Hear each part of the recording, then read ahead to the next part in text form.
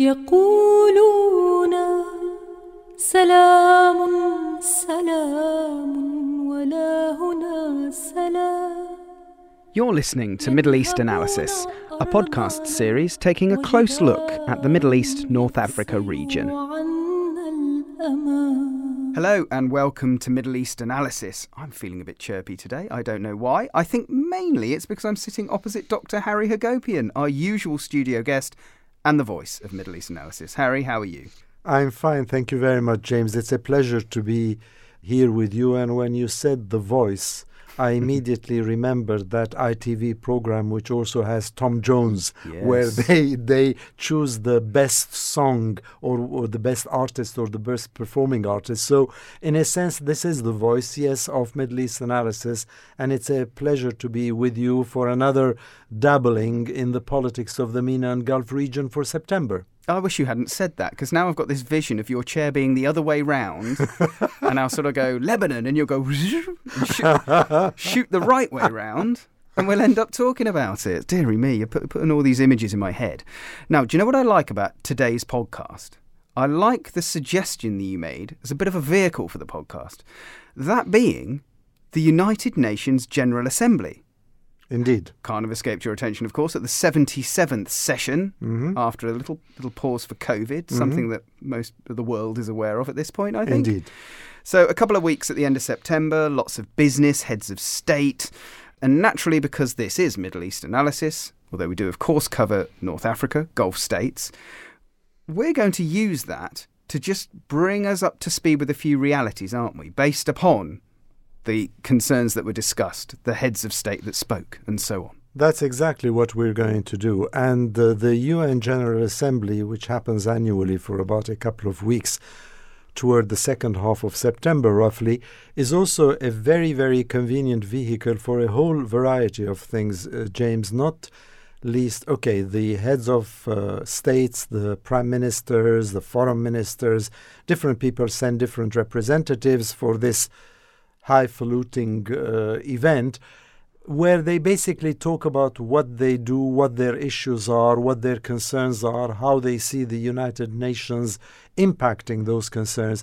But as Ambassador Tom Fletcher, who used to be the UK ambassador in Lebanon, a wonderful guy who's now turned to academia, he basically said, if I remember correctly, in one of the tweets that he'd posted, that, and rightly so, in my opinion, that it's not really only for the heads of states, for Biden, for other people to come, the Chancellor of Germany, the President of France, to come and speak. It is also because the side shows, the sidebars, the little meetings that take place on the side of the General Assembly are the ones that really matter. Because what you say on the podium is basically for public consumption.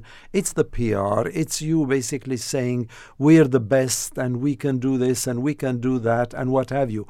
But when you go and have little sideshows, meetings in one of the small committee rooms, that is really when conflict resolution is at its optimal, because that is when people sit and say, okay, nobody's listening to us now. We're not at the podium. Let's try and do something. So there are a lot of these that are happening. And of course, they happen with issues related to the Middle East, North Africa and the Gulf, just as they have to do with, Ukraine, just as they have to do with climate issues, as they have to do with food security.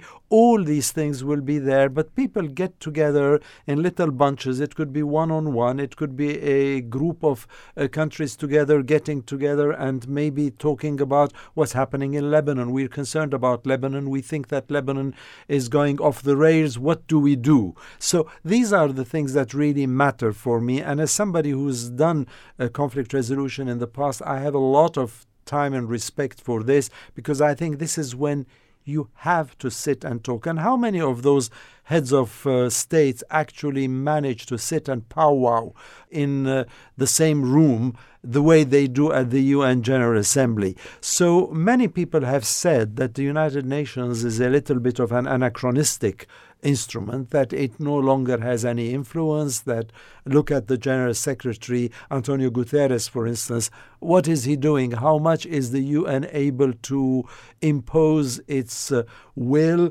How many of its resolutions, the General Assembly, non-binding, the Security Council never actually manages to agree on anything, hardly anything. How effective is the United Nations? And for me, the United Nations is not only, or no longer is, only a place where you pass resolutions and you send peacekeeping forces. The United Nations is also a place where you do brainstorming. And what better way of doing brainstorming than getting all these people from all these different countries across 5 continents and saying, okay, do your bit. And that's what happens at the United Nations GA, which is why I thought, as you just mentioned in your intro, let's do something and pick on a few of those issues from our own neighborhood in Middle East analysis and see where that takes us. Well, that's fascinating, but I wonder if you've killed off all my research there by saying all the podium speeches, basically, it's what you'd expect to hear, public domain stuff, nothing surprising. Hence the amount of times we heard mentions of climate change and the need to cooperate globally. It was it's all diplomacy, I guess. It's the sort of stuff you'd imagine. So we will talk about those things, but I did want to ask you the question off the back of that. Have you been involved in any of those little sidebars, those little private chats, Harry? Fly on the wall stuff? Well, let me answer this rather subtly, because this is one of those questions that you're probing, one of your probing questions. The only thing I would say in relation to that is that my real area of interest in the world is the Middle East, North Africa, and to a smaller degree, the Gulf region. I suppose I am interested perhaps in what happens in the South Caucasus, but that's because Armenia is there. And Armenia, well, I wasn't born in Armenia, but Armenia is the spiritual homeland of all Armenians. So what happens there matters to Armenians. But that's a personal interest. When it comes to professional, political, diplomatic interest, the region that interests me is the MENA and Gulf region, which is at the very heart of MEA. And therefore, when you combine that or you blend that with another fact that you know, which is that I've done track 2 negotiations, I've done conflict resolution. So inevitably, in track 2, what happens in track 2? In track 2 is when people, unimportant people like me, have discussions with other unimportant people, and then we brief the important people on how to proceed with their decisions and their conversations. So inevitably, the preparation, the introduction, the tarmacking of the highway is done by track 2ers, and then the key people, the important people, come and stand there and take it up for their decisions. I think you're kind of saying to me, whilst trying to be humble, that it's the unimportant people that are suddenly briefing the important people to think like the unimportant people. Well, let me answer you with another little analogy there, James. I've always said that wars aren't won by generals, they're won by soldiers. Aha. Very well said. I will be playful no longer. Although, interestingly, when you were talking about things, whether they're binding or not, I just thought to myself, right, I'm going to have a look at a few UN resolutions from way back when. So I delved back to 1967. Okay. Interesting date. Oh, you went to 242 and 338. Yes, I did. I had a look at them. And you look at some of these things and you see stuff like, the inadmissibility of acquiring territory by war and the need for a just and lasting peace. We're still saying that. So it might be a very noble thing to put down as a resolution, all those years ago, 65 years ago, whatever it is now, but we're still banging the same drum, aren't we? We are certainly banging the same drum, and that is the difference between what you aspire for and what you actually achieve. But there is something else, and since you began with 242 and 338, which happened on the back of the Six-Day War that Israel won decisively against Arab countries, in that war, the resolution that followed 242 basically talked about all territories that are occupied by Israel should be returned to their rightful owners. And the big quibble there was whether the definite article "the" was included in all the territories or all territories. And of course, when you remove that definite article, whether that was done willfully or by negligence, you can interpret it differently. One side would say, well, it's everything you took in 67. It's not yours. Give it back to us. And then the other side would say, well, no, all territories, there are territories that are not to be returned. So it just shows you how diplomacy is a very difficult art. And this is why when people talk about this, I mean, there is a Colombian novelist who said that it's easy to, he's dead now, Marquez. He said that it's easy to start wars. It's very difficult to end them. And it's very difficult to end them because it's very difficult to agree on how to end them. And that's part of the problem. And as you well know, I've been a fan of public international law in my legal career, and I've also done a lot of work on the UN. So I like the UN. I read quite a bit about what they're doing, but I also know that it could be mistaken for what it is not, or it no longer is. And therefore, we have to be a bit more compassionate with the enormous Sisyphean task that the UN has to perform by getting that boulder up the mountain, and it never manages to get to the top.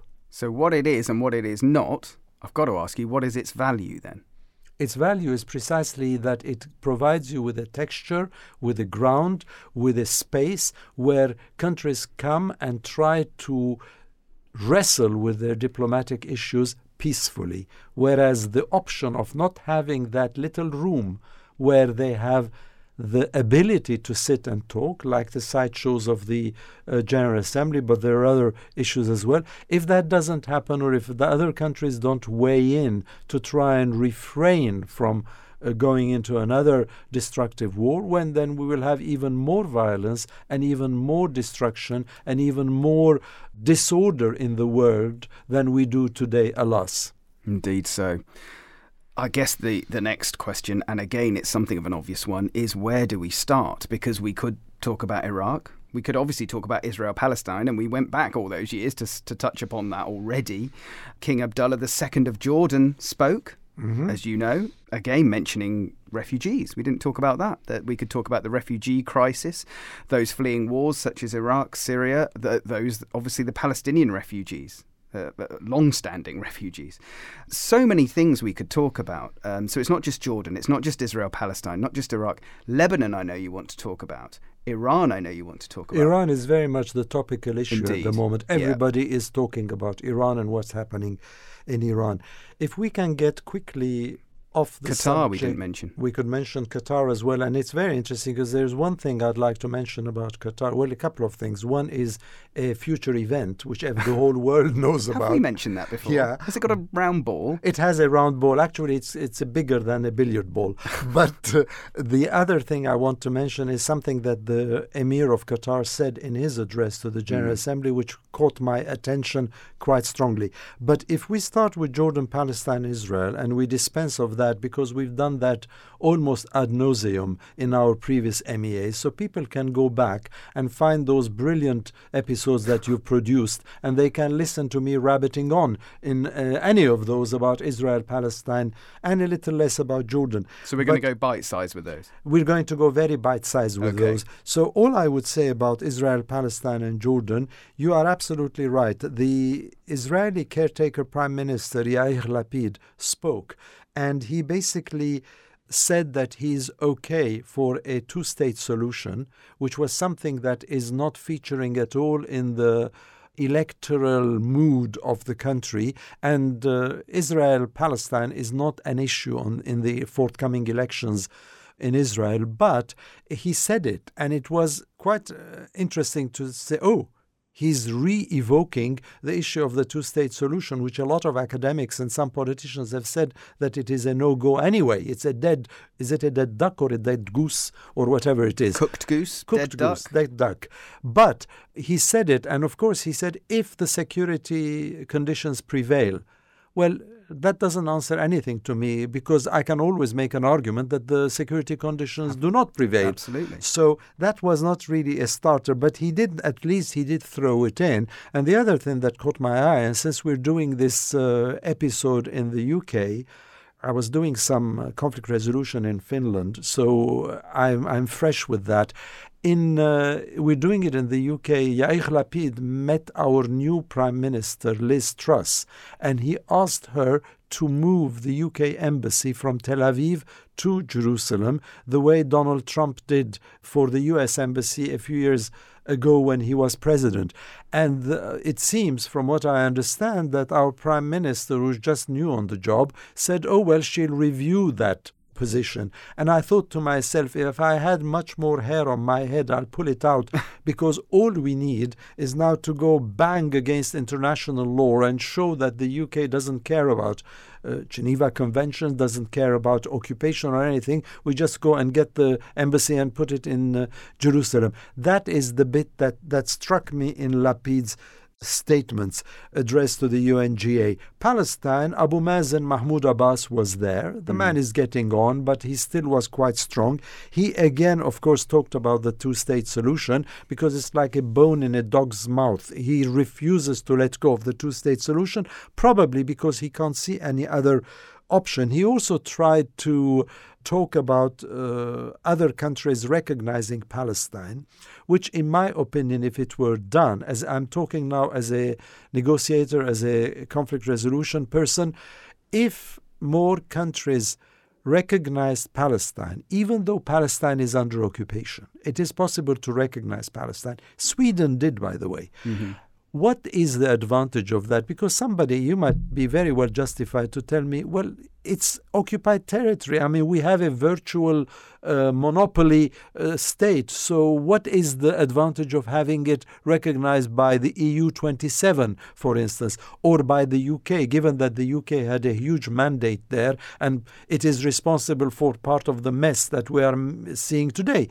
Why recognize Palestine? The reason would be that if you recognize Palestine, then the negotiation between Israelis and Palestinians, or between Israel and Palestine, acquires a higher profile and a different legal status, because you're talking about two states.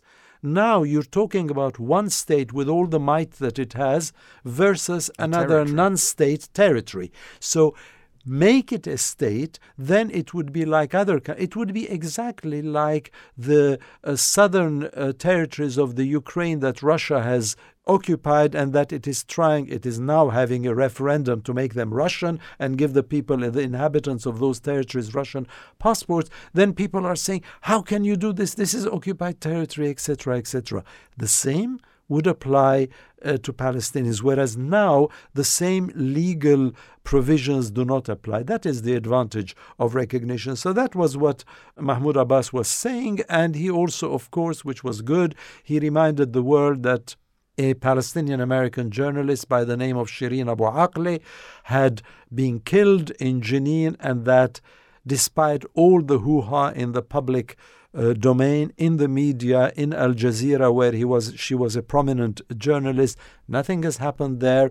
The United States has said many sweet words, has invited the Abu Akleh family to Washington, D.C., but other than that, nothing really much. The ICC, which is already willing to look at the Ukraine situation, at other situations, is not yet willing or ready to look at this situation. And it's not only Shireen Abu Akleh, the file is quite thick.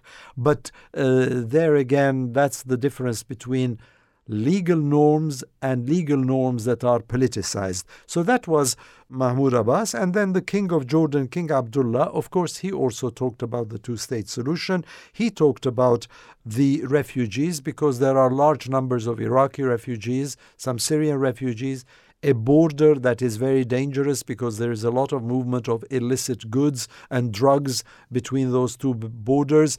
All this is happening there. Talked about the Palestinian refugees, but he also, as you yourself said, also talked about the critical status of Christianity under fire in the Holy Land. And that was particularly very Jerusalem. In Jerusalem, because that's very interesting, because he basically spoke the language of the heads of churches in Jerusalem, all 13 of them, which represent the hierarchy of churches. And if you remember, when I was out there in May, I got a similar line from the Latin Patriarch of There you Jerusalem. go. There you go. And of course, he said that not only because he wanted to be the one monarch to talk about it, but because Jordan retains the custodianship of the holy sites, both Muslim and Christian, in Jerusalem. And therefore, there is an extra responsibility on Jordan. And what is happening now, the almost daily incursions into Al-Aqsa esplanade by Jewish settlers and radical Israeli Jews, that is also a serious worry for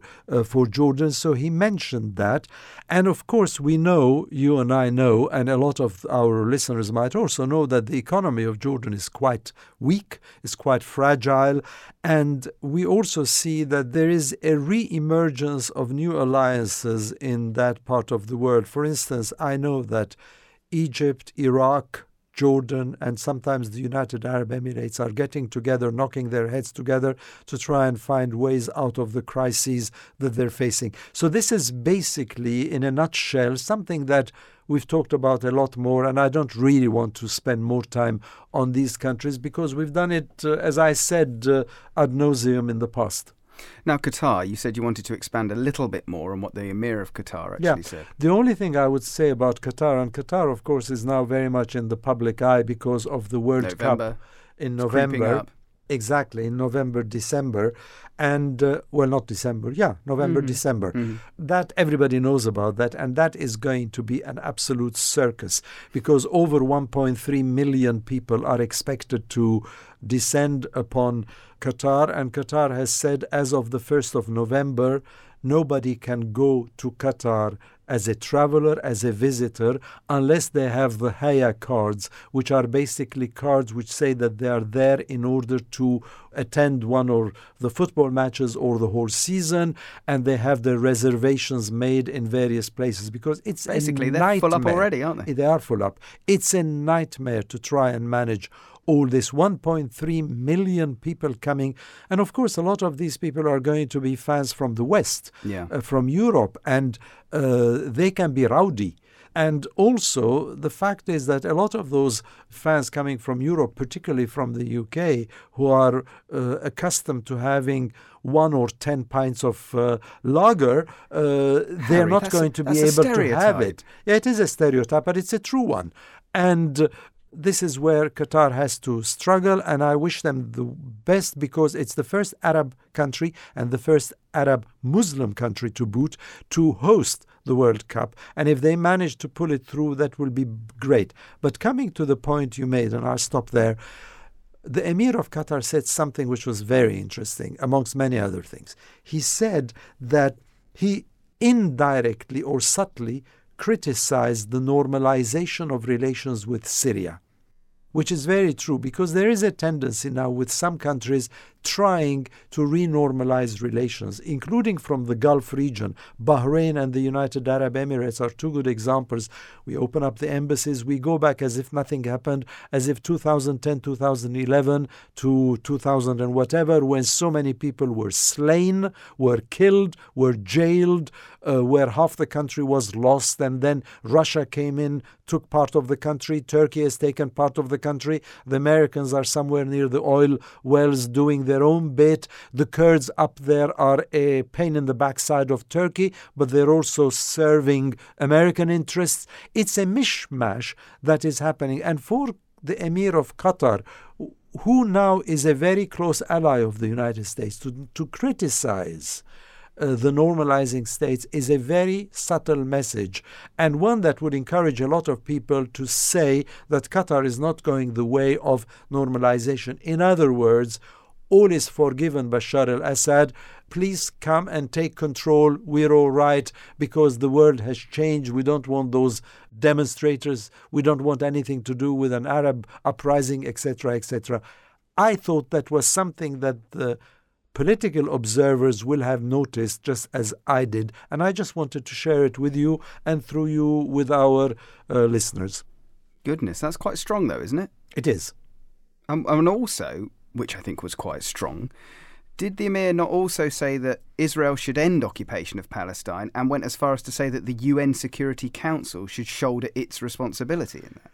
He probably did say that, yes, indeed. And Qatar has always been quite firm on that these are occupied territories that have to be returned to their rightful owners, and the rightful owners are the Palestinians, and the settlers who are running amok in these places, building their own settlements, making the two-state solution virtually impossible, rendering the one-state solution, the binational solution, even more difficult.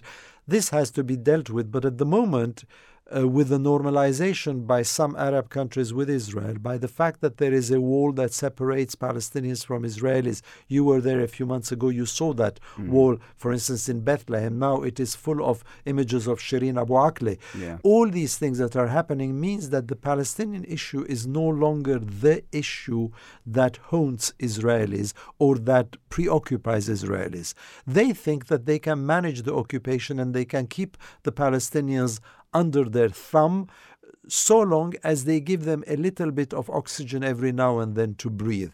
And that, of course, goes against my grain, but that's something else. What Israel is now worried about and what Israel is doing through its enormous lobby in the United States and elsewhere is to try and lobby against any Iranian influence in the region, and the JCPOA nuclear agreement is part of that lobbying. So for Israel now, the real enemy is not the Palestinians. They can be controlled, they can be kept under their thumb. It is Iran. And this is why we see this coming together of some Arab countries which also share the view that Iran is an arch foe. And this concatenation of purposes means that the Palestinian situation is not there. So it's good for the Emir of Qatar to remind the world that they are concerned, particularly if you look at it, James. Qatar basically subsidizes Gaza Strip. The money that comes to Gaza Strip, to Hamas, to pay for all the public service officials, employees, people there, security people, where is it coming from?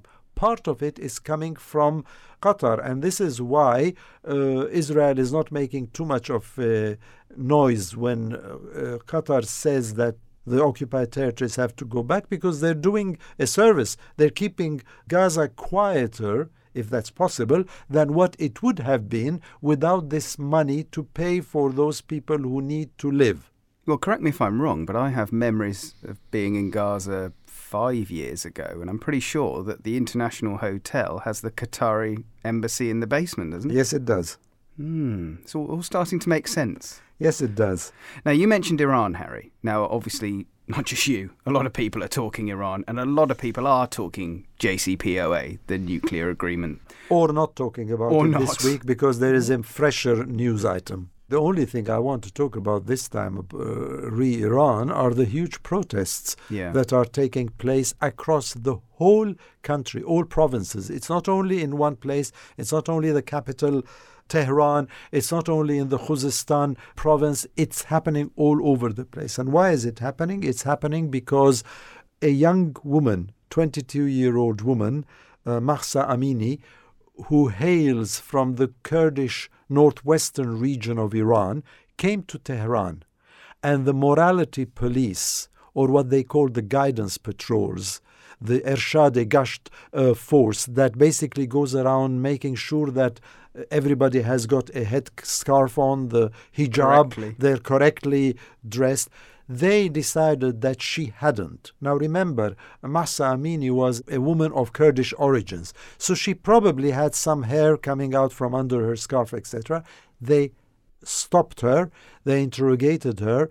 Word is that they took her to a police custody, and from there she found herself in a hospital where she was comatose for 3 days, and then she died. And of course, the implication of that is that she was beaten up brutally, and God knows what kind of internal hemorrhages happened, that she went into a coma, and then she died. And this basically meant that huge protests led by women and young people across the whole of Iran. It started in Tehran, the capital, and then it went to other places.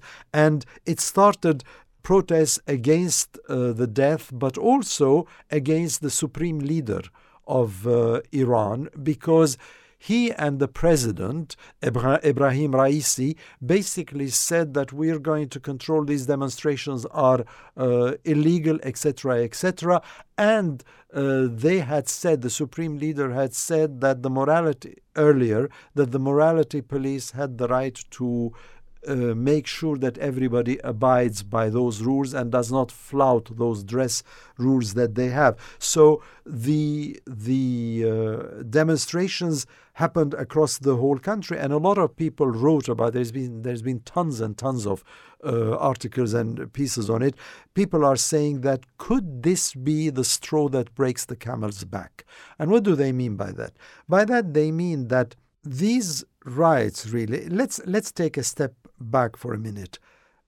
Ayatollah Khomeini took the plane and came from France in 1979. He was there until, I think, 1989. Then he died, and the Shah was removed, and the whole social system of Iran changed. It became so-called more religious, but that's a debatable issue. Social demeanors, hijabs, this, that, and the other happened. Then we had his successor, Ayatollah Khamenei, who's still there to date. Now, the interesting thing is that people who are involved with these demonstrations across the country are women and the youth.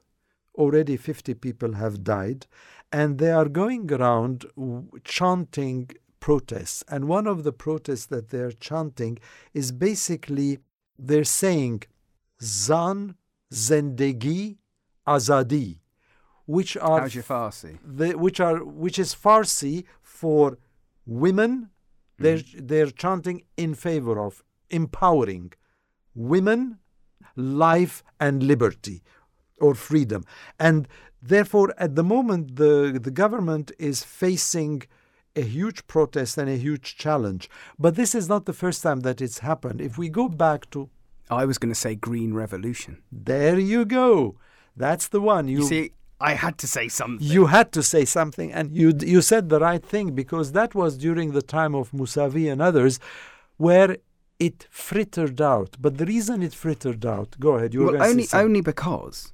I think it's very fascinating for me. We've been doing this for 13 years, Middle East analysis. So we covered the Green Revolution, so-called, and that's the sort of probably the strongest sign of dissent that had been seen for some time back then. That's quite true. And the reason it didn't work then, although even then people said, it's going to work, but Mousavi and the people who were with him were part of the establishment. So they didn't go the full hog. Now, the reason people are saying, is this the straw that'll break the camel's back? Because the people who are fighting, who are setting on fire police cars, etc., these are people who are young people, women and young protesters who have just had about enough. And they're saying, enough is enough. They're not establishment. But we have other examples. We've got examples of this happening during the so-called Arab Spring. We have examples of this happening in Sudan. We have examples of this happening in Lebanon. We have other examples in Iraq during the Tishreen movement demonstrations, where young people who are not part of the establishment have gone out on the streets and they've tried to change the system. It hasn't worked. Why hasn't it worked? It hasn't worked because the state has its power behemoth that basically suffocates any freedom or any liberty that these people might be demonstrating for. And the second reason why it doesn't happen is because even if they try to, by force of sheer numbers, to impose their will momentarily on the country, then the question is, well, okay, you're demonstrating against the regime, against the oppression, against the violation of human rights. But what are you demonstrating in favor of? And that's where it becomes a little bit questionable, because these countries, which are run by basically dictators, are countries where they're not allowed to think freely. And if they're not allowed to think freely and experiment with different theories and options, the answers are not ready-made. They're not tailor-made there for them to say, oh yes, we don't want this, but we want that. This happened in Lebanon. This happened in Sudan. This happened even in Iraq, where to date, and the Iraqi Prime Minister Mustafa al-Kadhimi was in the UNGA as well in New York, where he talked about how Iraq won the war against ISIS. It hasn't won the war against ISIS. It has basically removed ISIS from the metropolitan areas and push them to other areas where they are still very much active. But in Iraq as well, there is a standoff now, Shia against Shia. Kurds are unsure what they want. They can't agree on who the next president of Iraq is supposed to be. The Sunnis are the minority who are trying to keep quiet in case they'll be stepped upon. And of course, the other minorities, be that Christians, Armenians, Yazidis, or whatever, they're not saying anything either. But the question in Iran is that will the government be able to reimpose what it calls public order by basically quashing all these protests? And to do that, you have to remember, that's why I started with the history. Khomeini came. After Khomeini, there was Khamenei. Now, everybody knows that Khamenei is sick. In 2014, he was treated for prostate cancer. Now he has got serious intestinal problems as well. So everybody is expecting him to die. And if he dies as supreme leader, because the ultimate voice, the last word, is for the supreme leader. If he dies, who's going to succeed him? Two options. Option number one is the president himself, Ibrahim Raisi. He might get it because he very much wants to get it. And the other one is Mojtaba Khamenei, who is the spiritual leader's son. He's 53 years old. He is the head of something called Al-Bayt. Al-Bayt is the place where they advise the spiritual leader. But the decision on who becomes the next supreme leader is by what is known as the Assembly of Experts, and there are 88 of them, who decide on who actually takes over.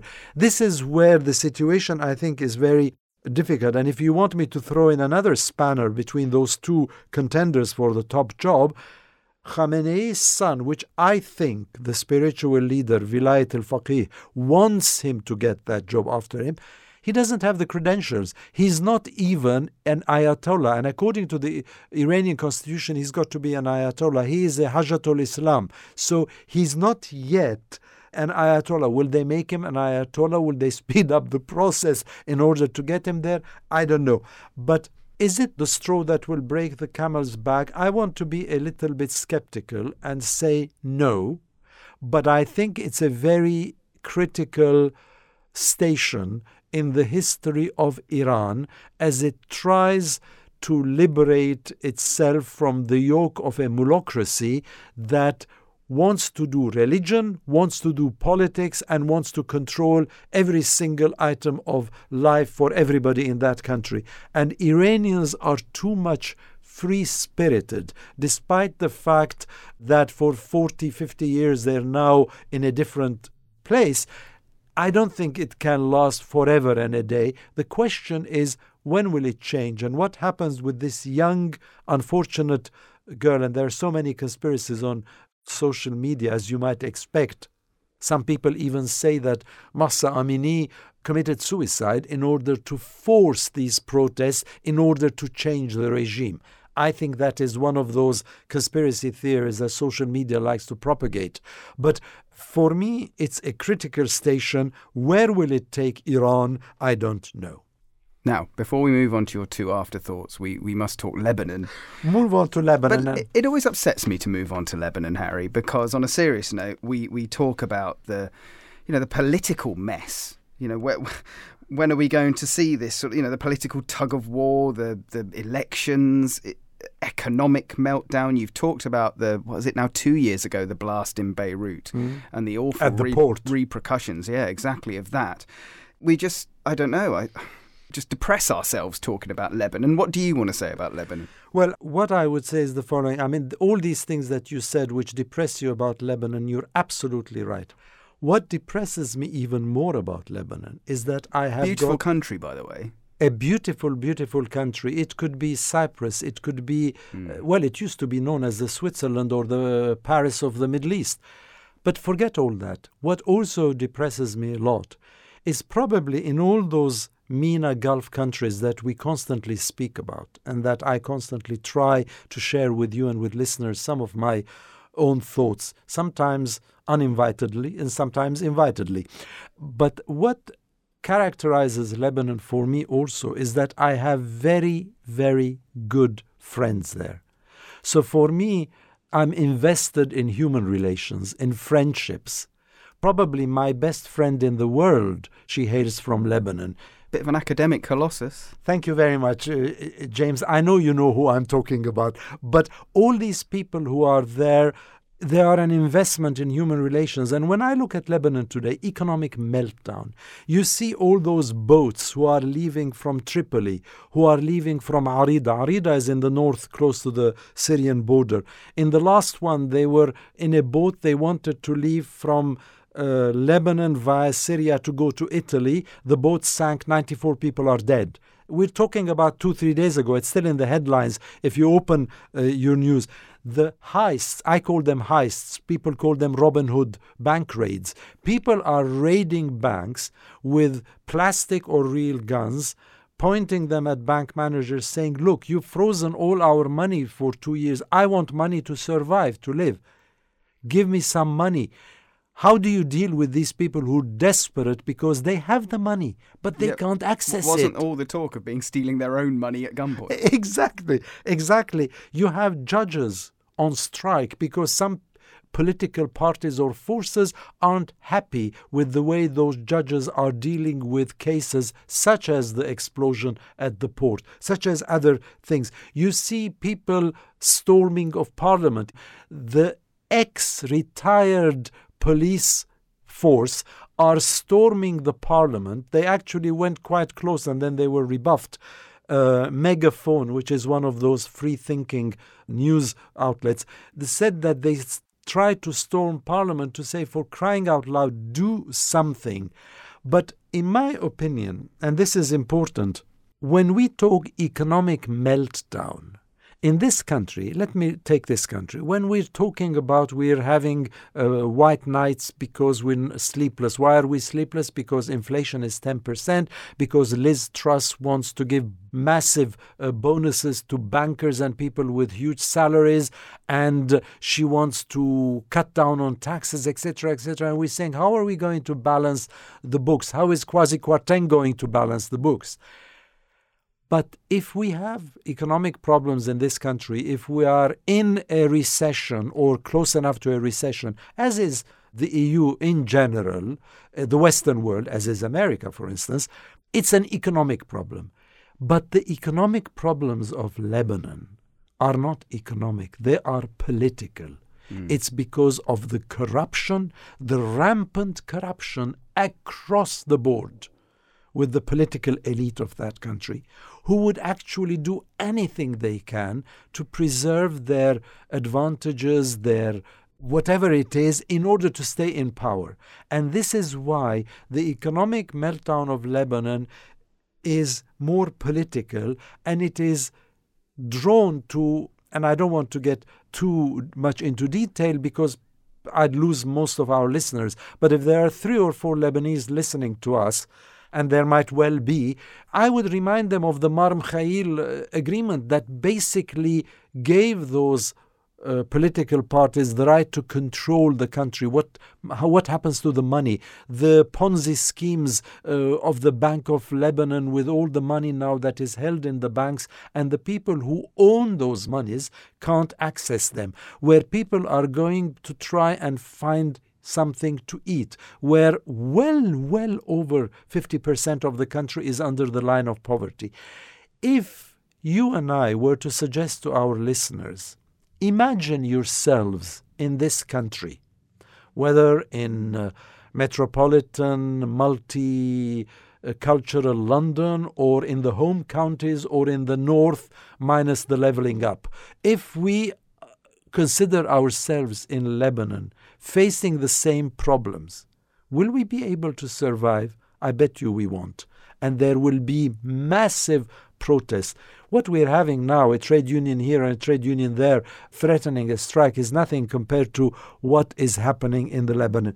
This is where Lebanon is today. And because I can identify with Lebanon in a way that I probably cannot with Yemen, for instance, which is also in a state of, another meltdown situation, it pains me more to know that those people, those vital people who are working, I'll tell you something, I was going to do a YouTube episode with the director of Adyan in Beirut. Adyan, the director of Adyan, her name is Dr. Naila Tabbara. She won a prize in Germany, in Berlin, called the Ibn Rushd Prize. She actually shared that prize with the director of another NGO in Baghdad in Iraq called Masarat. And I wanted to do a YouTube with Dr. Naila Tabbara about Adyan and her work. And one aspect of her work that really, really impresses me is their work on citizenship. Because in the Middle East, North Africa and the Gulf, there is no such thing as citizenship. There is what we used to have in this country. We're all subject to the Queen. We're not citizens. The same thing is very much there, but the legal norms and measures are somewhat different. And I told her, we'll do this. We'll do it when I come back from Finland. We'll do it some other time. And she said, don't worry, Harry. And I'm pretty much paraphrasing her email answer. She said, I'm swamped with her. She's back in Beirut now. She got her prize. I'm swamped, which I can well believe. Besides, she said, let's hope that we will have internet to do the YouTube episode. Now, if you and I, if any of our listeners, I challenge them, whether there are 5 listeners or 5,000, I challenge them, if you didn't have an internet for a whole week, how would you react? If you didn't have internet for 1 hour, how would you react? These people, they don't have these things. They go to the bakery to buy bread. They don't have bread. Why? Because the bread is not there. Why? Because $1 on the official rate is 1,500 Lebanese liras. If you go to buy in the black market, $1 is 38,000 liras. It's incredible. So all this is manifesting itself economically, but the reason is politically. The country is unable to breathe and its citizens are unable to breathe because they are hooked to a system that doesn't allow them to breathe. And yet, despite all that, Lebanon still has a voice in the international arena. And I'll stop here. Now, look, you said you wanted a couple of afterthoughts. You're going to have to be snappy, but let's have them. Very snappy. First afterthought, nothing to do with the MENA and Gulf region, but something that the MENA and Gulf region is very much affected by, and that's the Ukrainian war. And as we know, because Russia is not doing well at all, President Vladimir Putin has basically decided to mobilize a whole range of other soldiers to go to the front to fight against the Ukrainian forces, which now are weaponized by Western arms. Patriarch Kirill, the Russian Orthodox Patriarch, who has often been criticized for being a close ally of President Putin, he said in a statement that soldiers dying in Ukraine will have all their sins washed away because they are fighting for the home country.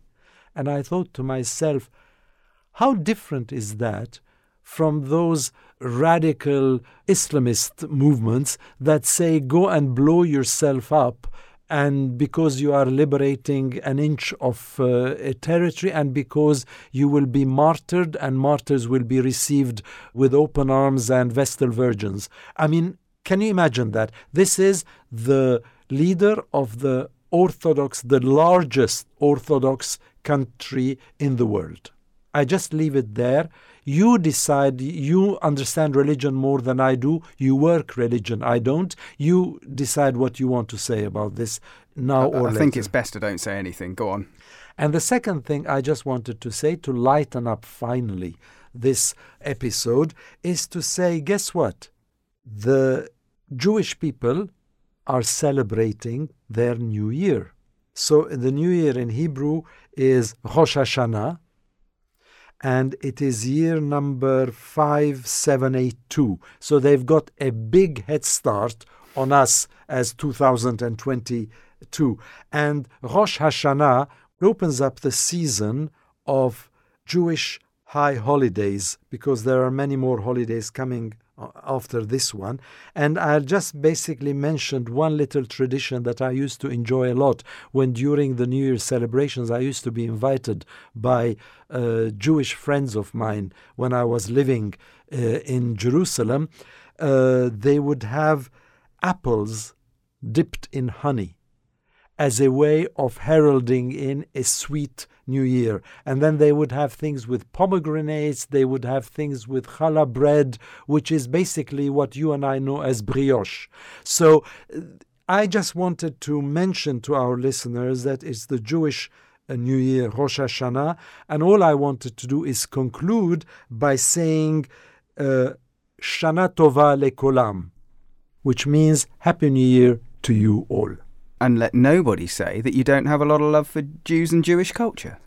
I do. I have a lot of, this is very sort of cheesy, but I do have friends, and I do enjoy the Jewish sense of humor, particularly the Yiddish sense of humor. But what I don't enjoy is Israeli politics. Yes. And there is a difference. Let's divide those two things out. Absolutely. Thank you. And once again, Shana Tova lekulam, Shana Tova chaveri, friends.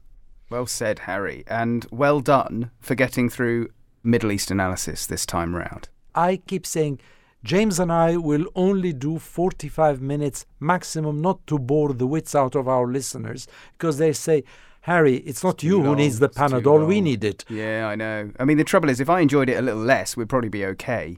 I think the problem is it just keeps piquing my interest and I keep taking it on a question too far. James, how am I to disagree with that statement? I bow down most humbly to that last statement of yours. Well, in which case, we shall leave the remaining listeners to pop a few Panadol, have a lie down, maybe have a cup of tea if you want, or an Arabic coffee, whatever floats your boat. But I hope you've stayed with us, and if you have our utmost respect. So thank you very much for that. And Dr. Harry Hagopian, 45 minutes next month then. 45 minutes next month, and pigs can fly. Yeah, they can. There they go now. See you next month.